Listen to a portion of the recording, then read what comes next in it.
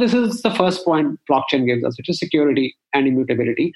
Second is the portability. So portability again comes if the person owns the information, and blockchain provides us a way that you can own, in a decentral way. You can be part of a network, but you can still own your information. You can save it with your private keys, secure it, and then you can share it.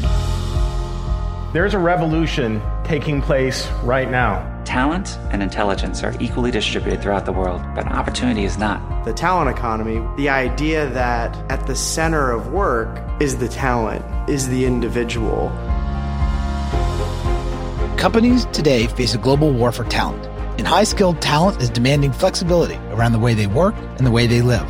This podcast brings together thought leaders, staffing experts, and top freelancers to talk about the evolving nature of work and how companies can navigate these changes to remain competitive, drive innovation, and ensure success. Welcome to the Talent Economy Podcast. I'm your host, Paul Estes. Today I'm speaking with Vivek Anand, founder of Workonomics, a blockchain-anchored credential wallet that saves time, money, and enhances compliance while simplifying the user experience for all. Vivek believes a single, trusted professional identity owned by talent is fundamental to the evolving nature of work. He founded Workonomics to ease the life of all talent and accelerate the hiring process. This is Vivek Anand. I'm the founder of Workonomics. Workonomics is about universal talent identity. It's one source which gives a portable identity to people, increasing the convenience for the talent and efficiency for the organization. So our goal is how we can help people get to their next job faster, how we can reduce the friction for the enterprises and intermediaries. Well, I really look forward to having this conversation because we're going to talk about blockchain. And so any conversation that talks about how blockchain may change an industry is, I think, interesting not only to our listeners, but myself. When you started the company, what was an example of the problem that you were seeing in the hiring process that led you to start a company to try to fix it? Before I started Workonomics, I spent over 22 years in a blue chip firm. So I used to be a partner at Accenture. Before that, I worked for the HCL Perot Group, one of the largest Indian IT companies, and which had a joint venture with Ross Perot's organization. And one thing which was always strange was that every time you wanted to put together a project team, you had to ask anyone, okay, can you just give me your CVs? And everybody started to work on that, and that was a bit strange. So that was one thing. Then the other thing was, a lot of companies sponsored a lot of trainings for people. People used to do those trainings. At the end of it, there was not really a single place where they could say, oh, all my credentials, certifications, everything is here. And, if I want to switch to a different organization within the same conglomerate, or, if I want to change the job, I just, take everything with me. All my feedbacks, all my performance ratings or whatever I want to share. And that was really a bit strange. And then I thought, okay, that's fine. Maybe people do that here 3-6 months in a year. Every 6 months, maybe they have a new project, sometimes every year. But, then I was always very enamored with the whole concept of, flex work, on-demand economy, etc. And I said, how will it work there? If somebody has to change their project or job or employer every week, every month or so. And then I stumbled upon this on-demand company here, who are working not really in the high end, more in the blue collar space. And they told me, what are you saying every week? They said, by us, most of our people on the platform, they change jobs like every 2 hours or every 4 hours. I said, okay, that's something that we need to talk about. So that's where, the whole thing, the problem in principle, which I thought had a limited impact on people's life, working for the larger corporations. The moment I stepped out and started looking at it to the other sectors within the economy, I saw, oh, this problem has much bigger impact when you look at people who are freelancing, right? Because they are changing jobs. They are working parallelly on 5 platforms, right? So I'm a good programmer, talented programmer, work with 7 platforms. I have 7 profiles. I need to maintain those 7 profiles. If something changes, I need to change that. And then, of course, my feedback and ratings are not shared, right? So if I did one project on one platform, the second platform will ask me again to say, okay, have you worked on this thing? Or I have to proactively submit that information. So all that is really work, which is unnecessary. And it creates a lot of idle time, right? For the talent, he's losing his productive time. And when you go and talk to some of the companies in regulated sector, let's say talk to the banks, here in Switzerland or Europe, they will tell you, yeah, just to onboard a new person takes us easily 2 weeks. And you say, why? This person is not coming from a third country. He's coming from your city. But they said, yeah, we have a process. We need to do certain checks. And then those checks need to go in. And then, we will start with the process. So that's where I saw that, it's a big problem for anyone who wants to work in a flexible way. And also, it is a problem which is eating up productivity and, causing bench time for companies because people just cannot start.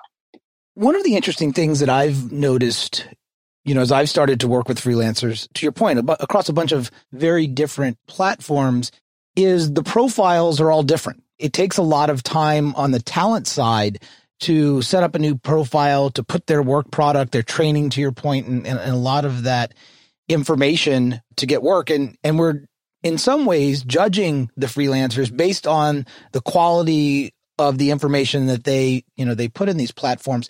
What kind of response are you getting from the freelance platforms? Because I imagine that when they look at this technology, they say, well, I want to own the information, right? I want to have all of the information on the talent here in my platform, and maybe giving up that ownership of the information would be challenging. You're exactly right. And I think that's what we got from many of the platforms, because people believe that they own certain information or they own the talent. That's the biggest fallacy, in our life. Well, it's also how companies feel, right? Yeah, exactly. Surprisingly, when we went to the end customers, now I'm talking about, a very highly regulated national public services provider and financial services provider here in Switzerland, when you talk to them, they are okay with, that yes, if people leave us, they have right to their information and they can do anything with it, right? With the whole GDPR, privacy, etc. But to your point on platforms, I believe there is still quite a misperception that if we have these people and if we own this information and nobody has it, we will have better loyalty, etc. But I think that's not right. As a platform, you need to provide service to the talent by bringing that talent better, more suited opportunities when he wants or when she wants, by giving him purposeful work, and not just by saying, oh, I have the most rich information about you, that's why you should work with me. So, however, this is a reality. And, if it breaks somebody's business model, of course, they will not use the solution. So one of the things we worked on the architecture side is that we could have a common set of attributes about a profile which can be shared across. So let's say my compliance checks, they are not differentiating, right? Everybody needs to have those compliance checks. And my ratings across the platforms, everybody wants to have consolidated rating. But one can say that certain attributes can remain private. So for example, if I work through a platform and that platform is doing some very sensitive work for a government body or for a security agency, then we can configure it that those attributes and information is not shared. But however, every platform says, yeah, if I get a comprehensive rating, everybody wins, right? So I think, yes, with the enterprises, we are seeing a clear picture because they say, yes, people can own. And there are some companies we heard who are working on employee-owned credentials. I think Workday is looking at this problem himself. With platforms, yes, it's a mixed bag. Some platforms, still believe, and that's why we're trying to find solutions that we could configure. When you reach out to HR leaders, I mean, the HR tech space is a booming space as we try to figure out how to create more agile talent and getting the right people into the organization as quickly as possible and creating transparency, especially on the contingent side where there has been a lack of transparency for many years. When you go to HR leaders with this sort of solution, what is their response? I think on the HR side, they really value the fact that they will get verified information about the person, right? So that's quality, right? So they appreciate that okay, if the information comes in and it is all correct, all verified, then they save time and they can improve the employer brand, because then the recruiter is having the relevant discussion with the person, not asking him about, oh, can you also send me a copy of those credentials because they were not attached in your email, right? So HR leaders like it because they think, one, for them, it is a way of how the brand is perceived that, okay, I just had one profile, I sent a link, and now we are only having the relevant discussion. And on the second side, yes, I think where we are not there today, once we build up a significant amount of pool, then also it will give them a very rich source of talent to source from. So I would say it is positive. yes, on some of the challenges we face from HR is, sometimes they say, if we start to put in these kind of, verification requests or verification kind of barriers, does that mean that less people will apply on our job? So I think there are those inhibitions which say, we need so many people in data science that we don't want to stop anyone. But then you ask them, okay, so what are you going to do if certain things are not there on day one, and you would have spent all this time screening the person and then finding out, by the way, this person does not have, a relevant right to work in the city. So these things can happen. Take me through an example of a company that was working without Workonomics, and then how much time and cost are we actually talking about saving? There are two examples, but let me first explain our model. So our model has two levers. First lever is that because the profile and the data is owned by the talent, it is portable across many employers, many platforms, right? So that is the one-to-many lever, which means once the profile is verified, once certain things are consolidated, then the talent can very easily make it available to all. They do not have to recheck certain things, So for example, if I leave one bank and go to the second bank, normally the regulator or compliance vetting head will require that I get verified again. So that cost goes away, right? So we believe we can bring down the cost of verification to a third or to a half, to start with, because we can easily have 2 to 3 employers paying for that information instead of one. This is one thing, and the second, this is the main effect, right? Which is really the network effect because of portability. And the second thing, which is I would say a bit lesser, provides lesser savings and time, is that the whole process gets digitized. So as I said, if we move from one to the other sector, all we need to do is to configure a bunch of APIs to import those sort of information. And as soon as the person and the employer authorize and say, okay, yes, you can source this information for me, we can bring that in. So that's a digitization lever, which I would say is not totally new, but it has not been available in a very configurable way till now. What is really, I think, groundbreaking is this network effect, which means that you have a pool of verified talent, and the cost of verification and maintaining that data and doing everything gets shared across different employers. We've seen this model a number of times, especially in healthcare, right? As healthcare is being digitized and people are being given access to their own health information as they go to different providers and services. And it's interesting that it's taken so long to get that into the talent space. There's a lot of friction in the hiring process, to your point, that's not really focused on making sure the right person can start tomorrow to start providing value.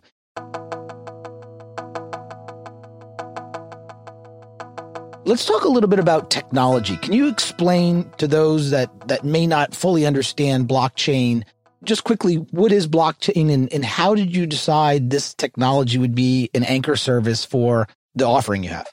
So as I said, so the main principal proposition of our offering is portability, right? That if it is portable, then the benefits are shared, the costs are shared, and it's very, very fast, right? Now, to make that profile portable, you have to give the ownership to the talent, right? Because if one party owns it, one company owns it, then you need to strike deals between every company in the world to say, okay, can we share the profile? So the talent owns it. That was clear to us, that the person has to own. Then we said, okay, now somebody came in and some companies paid for his verification, or the platform, or we paid for the verification, and then the next day the person goes in and he changes some information, and how will we know, right? Because at the end we are living in a distributed, decentral world.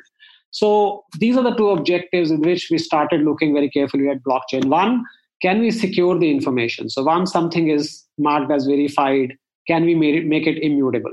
And second, can we really give the ownership to the talent so that it is fully portable, and not saying that, okay, it is owned by employer X, and when you go to employer Y, then you need to ask your permission, etc. So that we didn't want.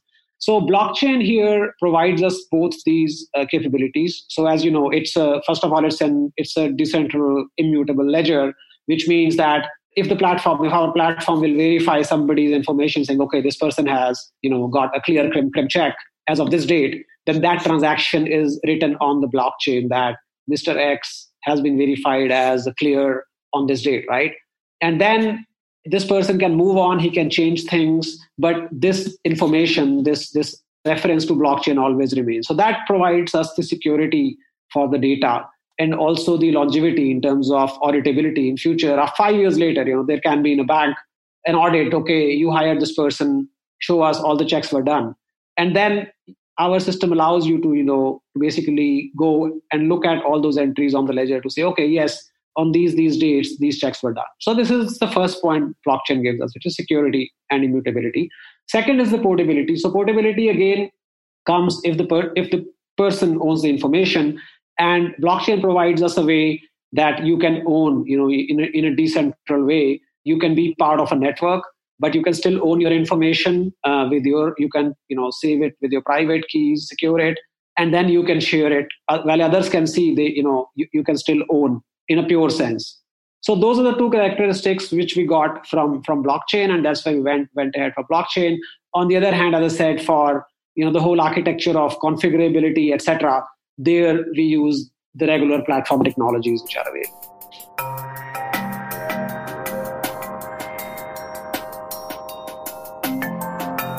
How do I think of workonomics and the technology as it relates to the old traditional resume? I'm trying to, in my mind, picture how this identity that I have that now contains a lot of information that wouldn't traditionally be on my resume. It's more part of a hiring process and verification process, melds with my CV or my resume. We think that, resume has its space in terms of communicating your purpose, your vision, what you want to do, and your motivation to the company. So that will remain.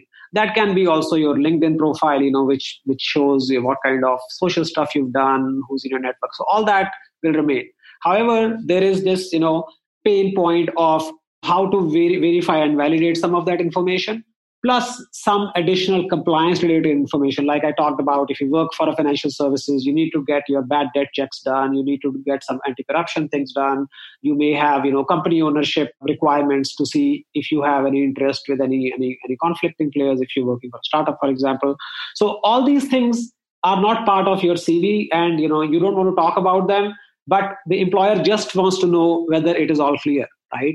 So that's the part we want to address, because unfortunately, that is the part which is an unsolved pain for the recruiter, for the compliance officer. It's the need for compliance officer and for the talent. And at the end, it costs everyone time and money. You see the articles across the web where someone's talking about Harvard degree or something, right? The Harvard degree or some experience that they have. And I remember when I first started in tech, we used to have to send our proof of education, right? You have to go to the school and get the documents and stuff. And so as you were talking about the information that I would put on my personal blockchain or verified account, it'd just be easy to put it all in one spot and say, look, here, I am who I say I am, and these are the credentials I have.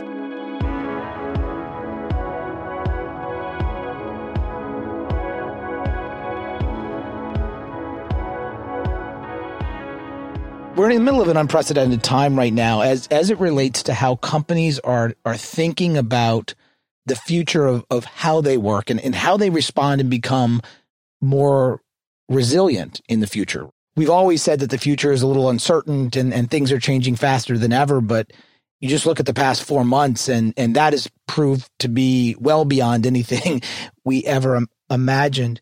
When I look at this technology, how do you think workonomics will help people as they start looking to be rehired or if people are losing opportunities and wanting to get back into the workforce? The whole rehiring process, one has to look at it. So what's happening today? Companies are furloughing people that they think are good for their business, that they have the right skills, because they just say, look, for the next 3-4 months, I don't know, we want to furlough you so that, and then we'll call you back. For example, that's one example, right? Now, during that time, even as a freelancer or even as an employee, I'm allowed to do any intermediate jobs, right? That's what the regulation says. So I could go and, work. Let's say I can go and work, help a hospital do, rig up their systems because, right now they have too much demand, or I can build, something with the test facility, or I'm a low income, group worker, and I'll start to do food delivery in the evening, right? Or grocery delivery because people need it. And where do you capture all that? Nowhere, because the thing will be, if I furlough someone, yes, that person still is on my system. then after 4 or 5 months, I want that person back. And maybe I will give him a lot of forms. He will have to declare many things. Okay, what he did in these 4 months, he did not work for any sensitive information related competitors, X, Y, and Z, right? And we think if at this time this person would have like a workonomics type identity, a portable identity, where he just says, okay, I did some deliveries in between. I helped the hospital. I actually did a gig on a freelance platform, and that gig was for not in the same industry, something else. And here is the proof. I think it'll be very, very easy for the company to say, okay, everything is good, please come back. The other side is purely compliance. So that again is, if you go into highly regulated businesses, they might ask, okay, rehiring means you need to renew some of your compliance checks. Again, this which can be done, immediately with our approach. So that's why we believe that in the rehiring process, there will be many cases where you will be hiring the same skills or same people, but you may have to vet them again. And that's exactly where we can accelerate the process and help people to link back with the same or with different employers. It's amazing to me how many times in my career when I was hiring somebody that I would look at their resume and then we'd have a conversation, and a lot of the skills, the amazing skills that they had just weren't on the resume, right? They were maybe part of a side hustle or something else in their career, but they were trying to show linear progression, a very structured career. And so they didn't feel that they wanted to add this additional thing to their resume because it might be seen as not structured in a way. And the idea that you could get an end-to-end picture of somebody's work that could be tangential to what job they're applying for, but actually from a diversity perspective, might be an amazing addition to the project or to the company. Yeah, I think that's a remarkable observation. And I would say that goes back to the whole perception of what a skill profile is, what a resume is, which is very, very old. So as you rightly said, people have to hide such an information, which information may be interesting for certain progressive employers. So we believe where it has to go. So right now, as I said, we are an early stage company. We are somewhere we are trying to fix, an immediate pain which is about, compliance, getting the facts right, removing friction.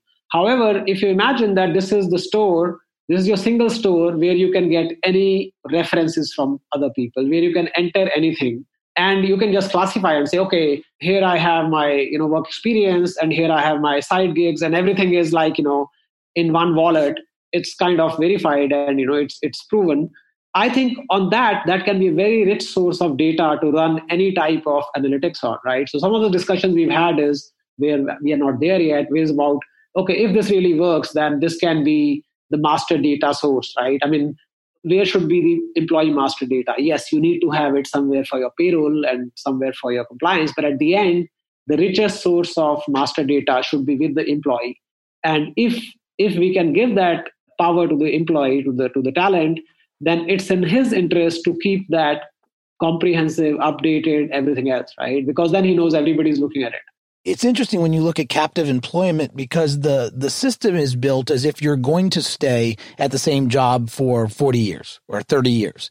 That has never been the case. Like you look at the Department of Labor information, it's more the exception than the rule that people will stay at employers for long periods of time. And the resume and the information is created for a world that just doesn't exist today.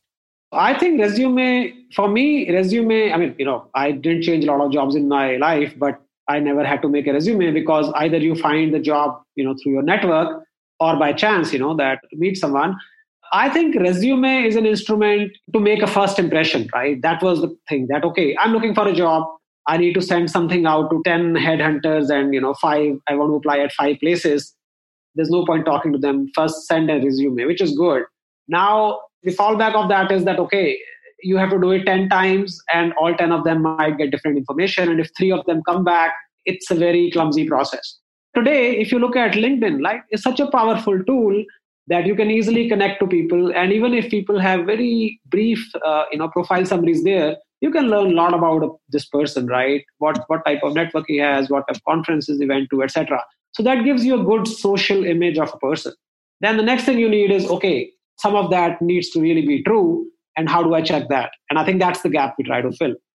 So if you have these two things working, maybe you don't need a resume anymore. You send your LinkedIn connection and you send a Workonomics link, and then they can issue a contract which you can sign on Workonomics itself. The more you kept mentioning resume, I just go back to my first job. I remember putting it I remember being at my parents' house, putting it in envelopes and getting my first job because I mailed in my resume, which says, I guess, a little bit about my age. This is my favorite part of this show. It's called the rapid fire section. I'm going to ask you a couple of questions, and I ask that you just say the first thing that comes to mind. You ready? I'm ready.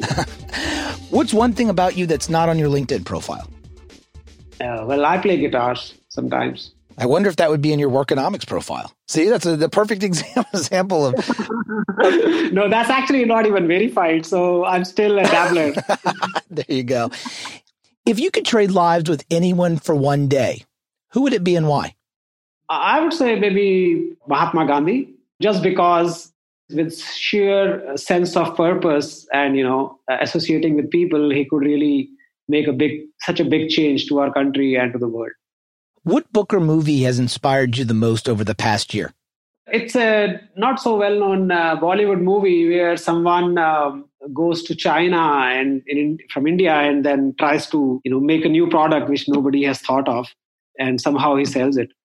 What is one word that you would use to describe the next decade of work? Purpose. Vivek, thank you so much for taking the time to talk with me today. If somebody wants to learn more about Workonomics or get in touch with you, what's the best way to reach out? Well, they can just send me an email, vivek.anand@workonomics.com, and I'll be happy to reply, or just contact@workonomics.com, whatever they prefer. There we go. We'll put all that information in the show notes. Thank you so much for your time today. Thank you. Thanks, Paul. It was great. I'm your host, Paul Estes. Thank you for listening to the Talent Economy Podcast. Learn more about the future of work and the transformation of the staffing industry from those leading the conversation at staffing.com, where you can hear from experts, sign up for our weekly newsletter, and get access to the best industry research on the future of staffing. If you've enjoyed the conversation, we'd appreciate you rating us on iTunes or wherever you get your podcasts. Or just tell a friend about the show. Be sure to tune in next week for another episode of The Talent Economy.